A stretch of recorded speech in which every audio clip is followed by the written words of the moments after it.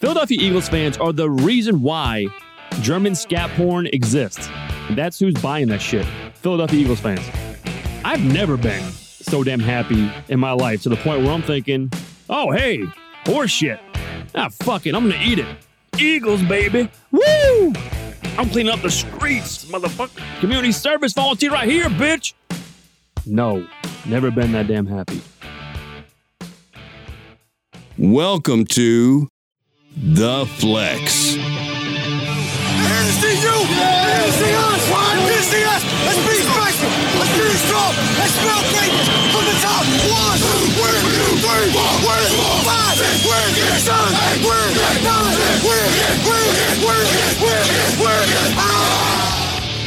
9, Now broadcasting from the Fantasy Sports Studios, here is your host for the flagship podcast, Chris Jakes. Welcome in to the one station for the Fantasy Football Nation.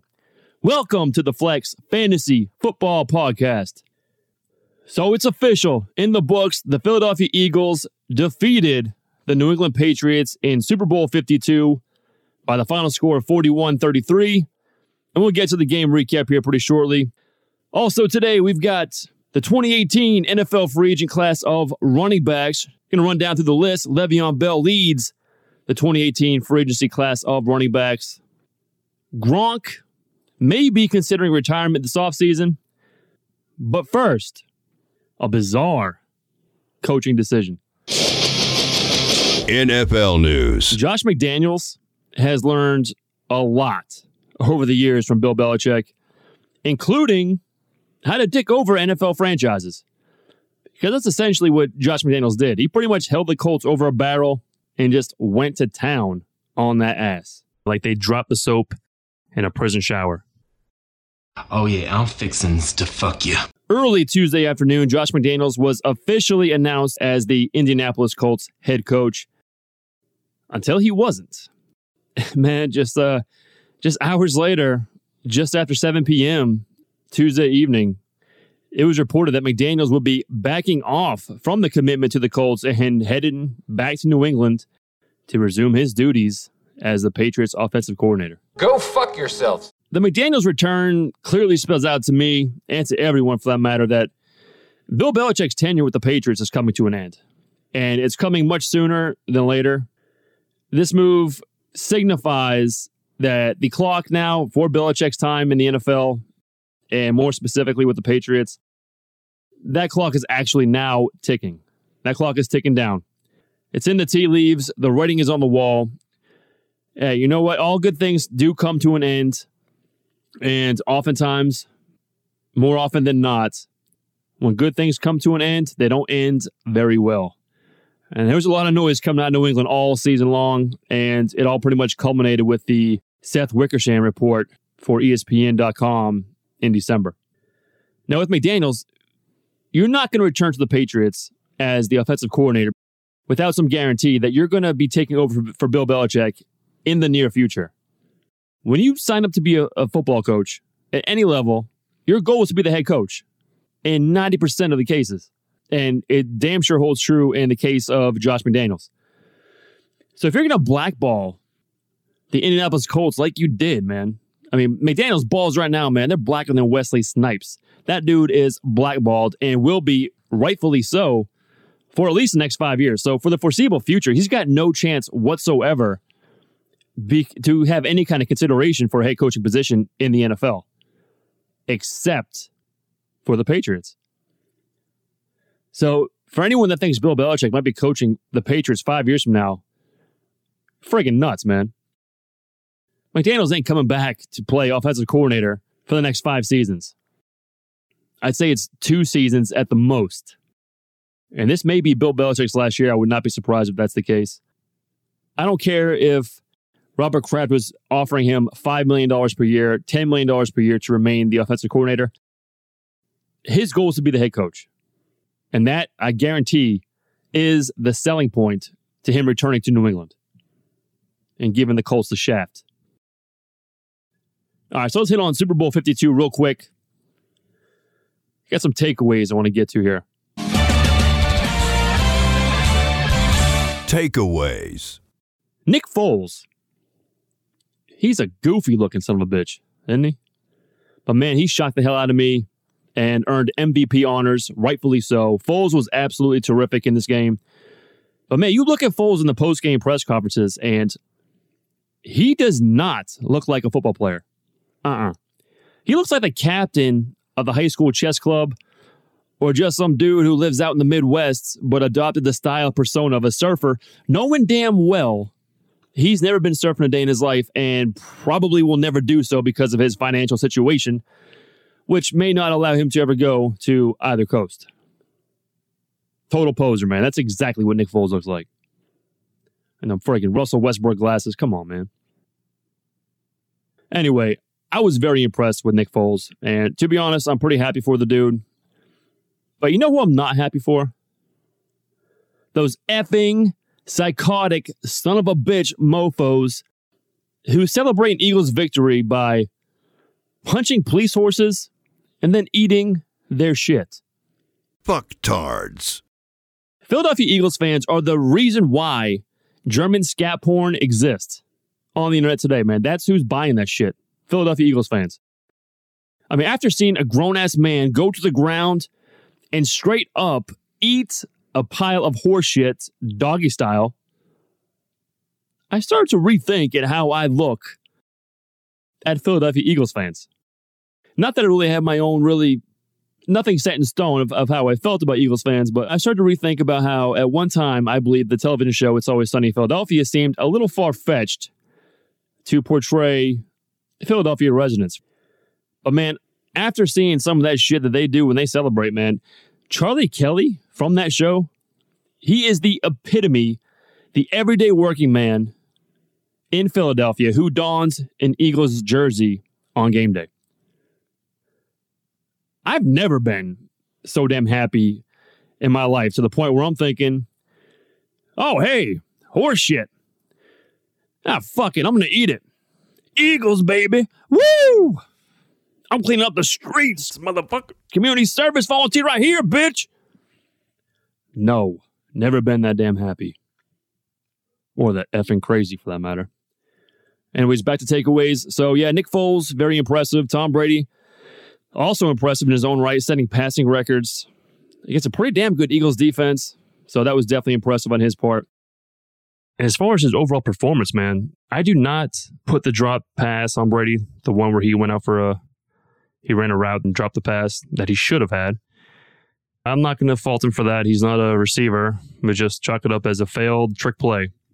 But I do give him 50% of the blame, of the share of the blame, I should say, for the strip sack fumble in the final 2 minutes plus of that game in the fourth quarter. That was just bad. Shaq Mason, I'm going to give Shaq Mason 51% of the blame there. I'm going to give Brady 49% because Shaq Mason, what the hell are you doing, man? It's clutch time. You don't give your quarterback more than 1.5 seconds to throw. Overall, Shaq Mason played pretty well. And I'll tell you what, the whole Patriots offensive line, for the most part, played pretty well. That was the first sack of the game. Granted, Brady did get hit 9 times, but they didn't allow sacks. And that's pretty impressive, especially when you got Fletcher Cox's beastly ass rushing up the middle. More on Brady here in a minute. So some other takeaways. All of the Philadelphia Eagles running backs, LeGarrette Blount, Jay Ajayi, Corey Clement, they all played exceptionally well in Super Bowl 52. LeGarrette Blount, Jay Ajayi, to be honest, I was not expecting big things from either one of them. Philly just stuck it to them, and they just pounded it up their ass in that first half. Oh. Taint ticklers. So some other takeaways here. Rob Gronkowski, he was a man among boys out there. I mean, he absolutely decimated that Eagles secondary and set single playoff performance records for tight ends. The Patriots defense looked like absolute dog shit. Smells like ass. And if you're a Detroit Lions fan, how effing nervous are you after seeing your new head coach get absolutely annihilated by a backup quarterback on the biggest stage? Just a garbage performance by Matt Patricia. And he's now the man running things at Big D. If I'm a Lions fan, that makes me pretty damn nervous. Patricia sucks.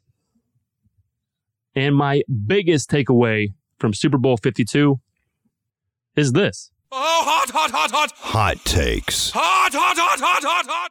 We now know the answer to the long time debated question of who deserves more credit for the Patriots dynasty, for the Patriots' success. Tom Brady or Bill Belichick? Without really thinking about it, the question of who deserves more credit for the Patriots' success has felt pretty much even. Maybe even some leaning towards Bill Belichick, maybe a few for Tom Brady. But when you really do think about it, really think about it, there is only one clear-cut answer. Prior to Super Bowl 52, ESPN released a 30 for 30 special documentary titled The Two Bills, which is the connection, long history between Bill Parcells and his protege, Bill Belichick. It's a great documentary, by the way, especially for NFL historians or just fans of the game or fans of either the Giants or the Patriots. I love Parcells. I love him. And I was really pissed off at Parcells for a long time after he left the Patriots after the 96 season when they lost Super Bowl 31 to the Green Bay Packers, 35-21. So while I'm watching this documentary, I'm remembering the talk surrounding the early parts of the 2000s when everyone was saying Belichick won the 3 Super Bowls with the core of players that Bill Parcells actually assembled on that Patriots roster. All the draft picks like Teddy Bruschi, William McGinnis, Ty Law, Lawyer Malloy. Well, he was there for the first one anyway. Just all these guys. A lot of the core were Parcells guys. Adam Vinatieri, there's another one. So anyway, of course, Patriots fans were aware of that at the time. But dude, hate can go a long way, man. And the hate for Bill Parcells at that time was so strong, man, that you just kind of erase that from your memory. Like, you don't want to give credit to where credit probably should be due. You just want to go give him the finger and just move on from him. It's like getting dumped by someone because that someone liked someone else. You come out of that relationship like, well, F you, cunt. And then you proceed to talk negatively about that someone for the foreseeable future. You know, until enough time passes and, you know, you start reflecting and you think to yourself, wow, my feelings were a little over the top there for a long time. Hey, all forgiven. We're good. Moved on. So, while watching this documentary, The Two Bills, my memory was starting to come back, and I was thinking to myself, you know what? Bill Belichick, he's always been known as a defensive guru, a defensive genius. But you know what? You know what the truth of the matter is? After Bill Parcells, after all his guys left New England, pretty much all of them are gone by the end of the 2007 season. Look at what happened to the Patriots defense. They were friggin' awful, atrocious, awful for years, until they finally started signing a bunch of top-tier guys like Darrelle Revis and Brandon Browner in 2014. But then after that season, old dickhead Belichick lets these guys walk, and rightfully so in the case of Browner and Revis. But there they go, man. Just went back to being another crappy bend but don't break defense. And so in 10 plus seasons since Parcells' guys have left, Belichick has only assembled one legitimate defense in that entire time, going on 11 seasons. And he can't seem to retain guys after their rookie deals expire. He's not very great in the personnel department. I think 2010 was probably his best draft. And that was the draft that he actually drafted a murderer, Aaron Hernandez. Look at the guys that he's just had problems with who, I don't want to get too much into it, but the reason why they let Revis go and all these other guys is because, we have to sign the rookie deals. The guys are expiring soon, like Chandler Jones, Jamie Collins, these guys. You know what? Well, those guys both were gone, not re-signed. The only one that was re-signed was Dante Hightower. And you know what? He's about as injury-prone as Draw Mayo was. But look at the other guys who didn't retain, man. Ty Law, when his contract was up, he was gone. How about Brandon Spikes? Cut. Richard Seymour? Nope. Ty Warren? Nope. How about Asante Samuel? No. The list goes on and on, man. So in 2007, 2011, and in Super Bowl 52, the narrative is and has been that Belichick was outcoached in those games. And he was. He definitely was. And I don't want to hear the BS that the Malcolm Butler benching cost the Patriots the Super Bowl, because you know what? It didn't. It absolutely did not. It didn't affect it one iota, in my opinion. Because Butler has played horribly all season. Butler has played like shit, man. Like dog shit. No wonder he wanted a big-ass contract last year when he was RFA, because he was trying to sell something that wasn't there, man. He's trying to sell some shit popsicles to kids with Down syndrome. Yeah! Retarded. But it's pretty damn obvious to me that Tom Brady is far and away the most deserving for the incredible run that the Patriots have been on the last 18 years. I don't want to hear from the dumbest son of a bitch in sports media, Rob Mother Effin Parker, who says, oh, Brady isn't the greatest anymore. He was, but now he's not because he didn't win the Super Bowl this year. You know what? Dick of the Week. You dumbass, horseshit-eating, hating piece of dogcock. Without Brady, the Pats, they get destroyed. Worse than Rob Parker's asshole when he enters the Yankees clubhouse. You dumb, brainless, dickless idiot. Rob Parker looks like a fucking homeless dude who found a suit in the trash can of a rich person's neighborhood and decided to throw that bitch on and go for an interview at a TD Bank, knowing damn well he's only going there to try to rob that bitch. I bet Parker just smells like homeless. You know Rob Parker just reeks of human shit. He's the type of guy that you reluctantly shake his hand because, you know, it's the polite thing to do. But then, after shaking that dude's hand, all you can think about is washing that nasty motherfucker stink off your damn hands. You know that feeling? You know what I'm talking about? You know, when you touch something nasty, kind of hold your hand up in the air until you find the nearest sink to wash it. Ugh. Oh, that fucking Rob Parker, man. Moving on. So Rob Gronkowski mentioned in the Super Bowl postgame that he is considering retirement. Most, including myself, took it as, it's just an emotional reaction, you know, whatever, I'll be back.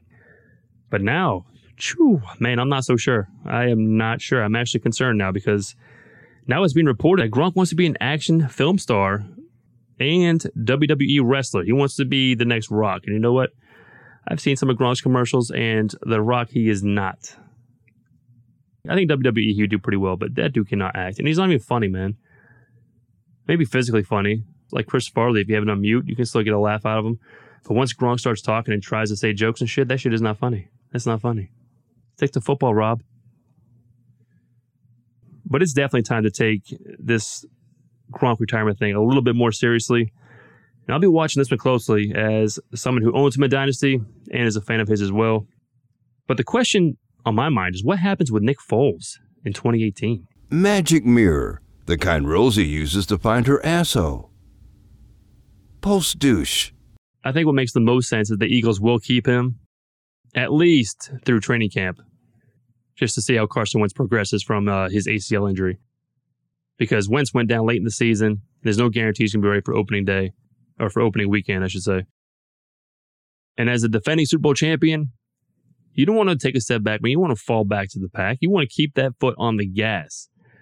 And Foles clearly can do it, man. He works very well with Doug Peterson. Doug Peterson, by the way, hell of a coach, man. I was really impressed with a lot of the play calling, a lot of the answers. That dude is talented. He is a talented head football coach. And real quick, and one more thing in the Super Bowl that I was a little disappointed about was Overrated performer. Justin Timberlake did the halftime show. And I was disappointed that there was no Janet Jackson comeback.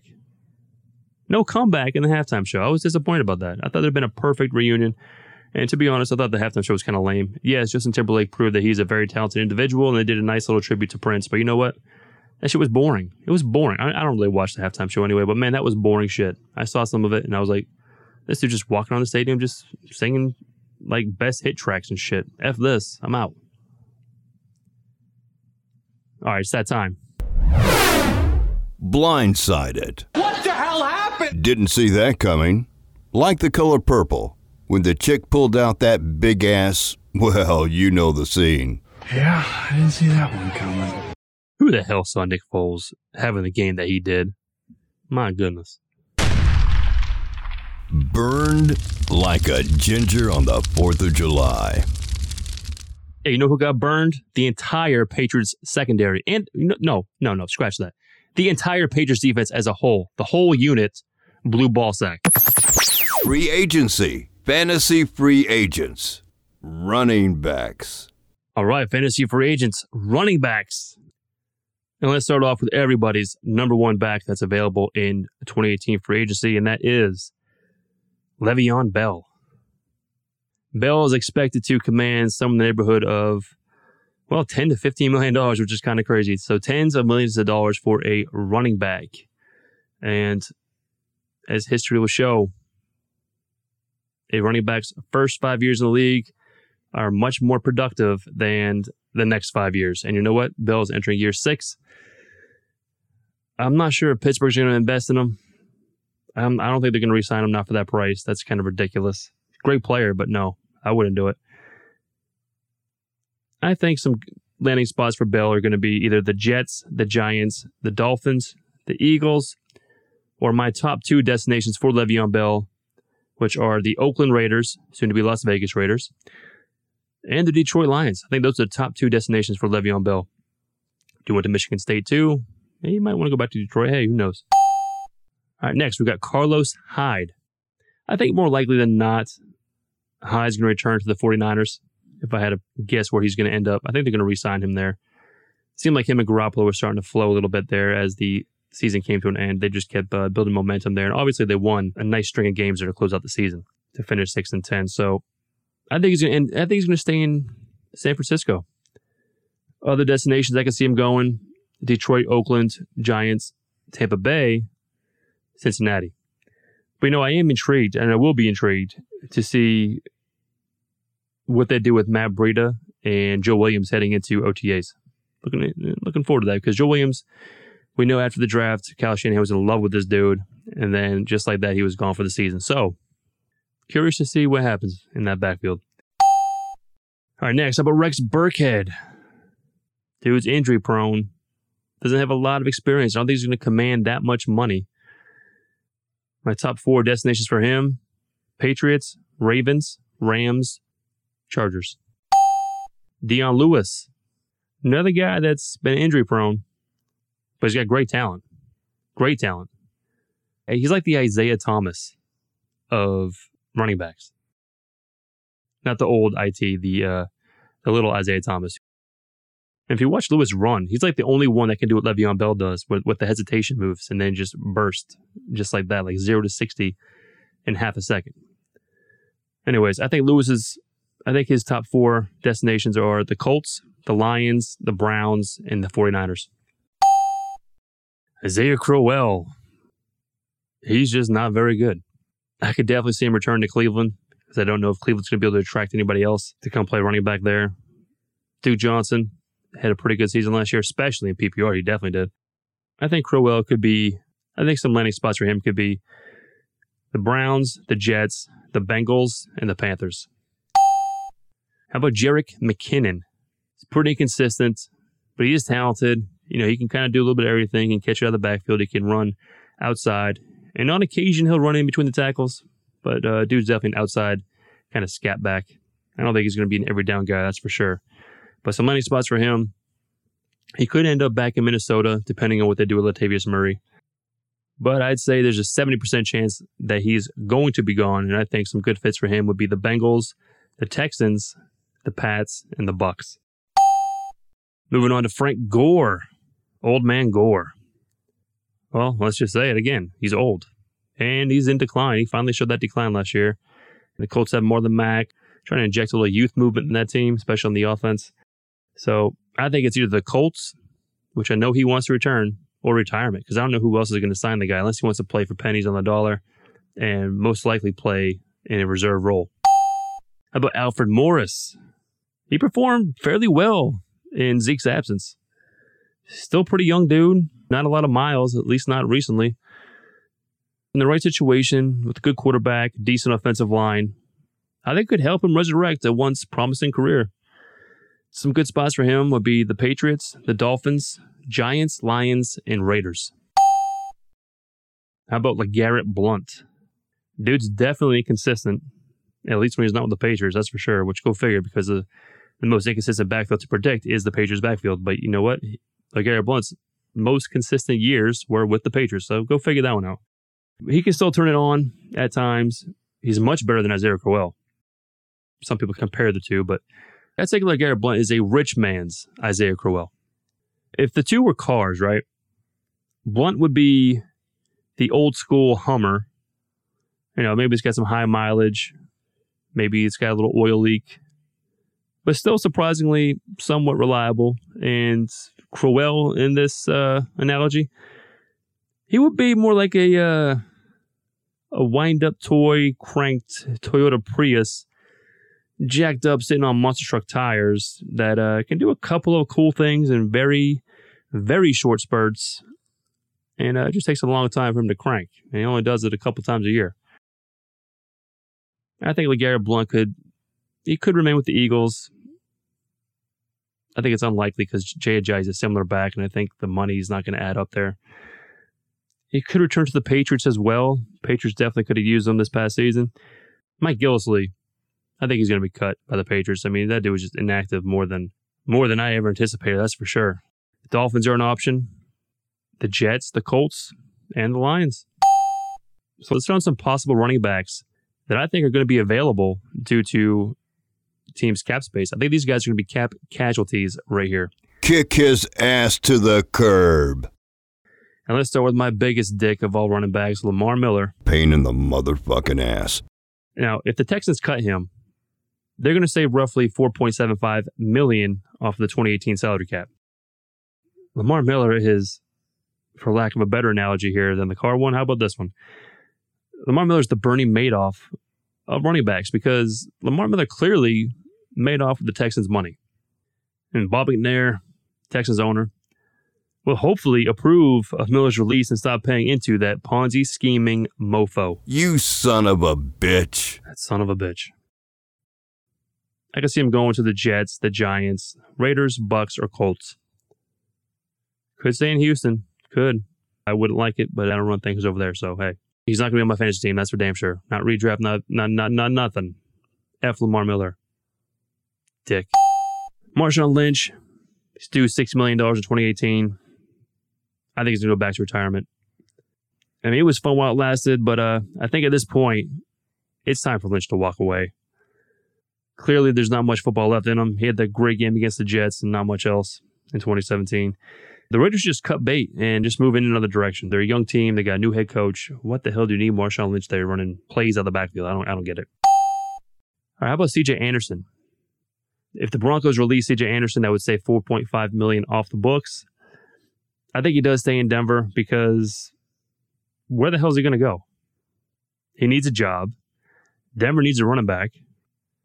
If anything, they could do some reconstructing on the contract possibly. But Denver does not need a declining, injury-prone running back eating up salary cap space. No way. Gio Bernard's another guy I think could be a cap casualty. He's due $2.75 million. I think the Patriots, if Dion Lewis leaves, could be a good spot for him. Some other good spots for him: Houston, Tennessee, Indy, and both LA teams. I think the Chargers and the Rams would be good fits also. He's a pass-catching, talented back. And it seems like when you leave Cincinnati, you seem to get better. Just ask Rex Burkhead. All right, well, these next two guys I think are definitely hitting the road here. And that's DeMarco Murray, who Tennessee would save $6.5 million in cap space for 2018. I think some good landing spots for Murray would be Seattle, clearly. I think Tampa Bay would be another good spot for him. I think the Panthers would be the best fit. I think the Giants would be a good fit as well. I mean, Murray's an aging vet. He's got a lot of mileage on him. He's still productive. You know, he had a down year in 2017, but he also can be really good in the right situation. Giants could be a favorite for him because I know he likes to stick it to the Cowboys and the Eagles. But I just think Carolina makes the most sense. And I think Seattle probably comes in number 2 as being another sensible spot for him. How about Doug Martin? This guy has got to go. $6.75 million Tampa Bay would save in 2018 on the cap. You see a lot of same teams that keep popping up here. They're all vying for running back help in 2018. That's the Patriots, Dolphins, Colts, Seahawks. And this definitely feels like a Miami Dolphins move if they were to get Doug Martin. I think that kind of lines up pretty well there for him to go to Miami. The Pats could be a great spot for him too, but I think he's going to command too much money, so I don't see him going to the Patriots. How about Latavius Murray? Do $5.15 million off the books if the Vikings can cut him. Latavius Murray most likely will remain with the Vikings on a restructured deal. I think he's going to stay in Minnesota. I mean, he could return to Oakland. You can see a little reunion there, but I don't think so. I think he's going to stay in Minnesota. But you know what? A return to Oakland, I think it's possible just for the fact that Dalvin Cook is clearly going to be the starter there in 2018, and Murray knows that. And the Raiders need a running back. Another old man here. How about Adrian Peterson? Believe it or not, Peterson's owed $2.9 million on the books here in 2018. I think he's going to retire. Unless he's just desperate to play or desperate for game checks. I know the dude's got a lot of kids to feed and all that too. Maybe Cleveland, maybe the Browns, maybe AP going to the Browns. I'm not saying it's over for the future Hall of Famer, but it just has to be the right situation. And he's clearly off. He's definitely off the fantasy radar for 2018. Chris Ivory, $3.6 million on the books for 2018. But if they hold off and they release him post June 1st, so after June 1st, they decide to cut ties with him then, they'll actually save $5.9 million. And they should. So I expect June 2nd, his ass will be cut because he's irrelevant now and he's simply a backup. TJ Yeldon pretty much solidified himself through the last 6 weeks of the season that he is the handcuff and the change of pace back for the Jacksonville Jaguars. Chris Ivory's old, been around for a long time. Maybe he goes back to the Saints, depending on what happens with Mark Ingram. But it's irrelevant. Nobody's looking at Chris Ivory for fantasy purposes. How about Jonathan Stewart? Owed $3.75 on the books for Carolina. Loyalty is the only thing I could see bringing him back to Carolina. If they were to make a sensible business decision, they should move on from his ass, go bring in DeMarco Murray or Doug Martin, another power back that's younger and not a guy who's going to play 3 games and deal with nagging injuries the entire season. All right, next we got Theo Riddick. $2 million on the books. Very down year for Theo Riddick after having a great PPR year 2 out of the last 3 seasons. And like Giovanni Bernard, Riddick would be a great fit for the 49ers or the Rams. I'm not sure they necessarily need him, but I think the Rams would be an excellent fit for what Theo Riddick does, his skill set. I know Gurley's a really good receiver out of the backfield, but having Riddick in the mix, like a 2-back formation or something, that'd be pretty sweet to see. Or even having Riddick replace Tavon Austin, who just friggin' sucks. Just go ahead and throw Riddick in the slot, man. He's good out there in the open space. Moving on, Danny Woodhead. 1.8 on the books in 2018, or they could save $2.5 million if they cut him after June 1st. For Woodhead, it's over, man. Retire. Retirement is the only place I see him going. And we get to one more old guy, Matt Forte. $3 million on the books. I think the Jets cut him. They got Elijah McGuire. They still got that shithead Bilal Powell. I think Forte, I think it's Detroit or retirement. Prize Pack Trivia. Question of the day. All right, the Prize Pack Trivia. This prize package consists of the Flex Fantasy Football Podcast Fan Pack, which includes the Flex Fantasy Football Podcast window decal, 6 weeks of free access to premium content for the 2018 fantasy football season, the Flex Fantasy Football Podcast t-shirt, and a Carson Wentz Philadelphia Eagles jersey. This is a 3-part series of questions, so here we go. Number 1. The first ever NFL draft took place on February 8th. What was the year? Was it A, 1917, B, 1924, C. 1936, D. 1939. Number 2. Which NFL team had the first ever NFL draft selection? Was it A. Detroit Lions, B. Philadelphia Eagles, C. New York Giants, D. Baltimore Colts? Number 3. Who was the first player ever selected in the NFL draft? Was it A. Jay Berwanger, B. Jim Thorpe, C. Gaylord Fokker, D. Frank Gore? Yes, Gore's been around a long time. Submit answers to prize at fantasysportstudios.com. Next week, we dive into the wide receivers, the 2018 free agent class. We touch on the Hall of Fame class of 2018, and we take a look at the first mock draft for the 2018 NFL draft class. Keep sending in your offseason mailbag questions. We'll be answering your questions shortly, coming up soon. Fantasy-related questions, non-fantasy-related questions. Submit questions to The Flex at fantasysportstudios.com or log on to fantasysportstudios.com and submit your question through the question box. Please subscribe to the show, leave a review, and we will talk to you soon. See ya! Thank you for listening to another episode of The Flex. Subscribe on iTunes and Google Play Music. Visit fantasysportstudios.com to get your fantasy sports fix and interact with the show. Email the show at theflex@fantasysportstudios.com.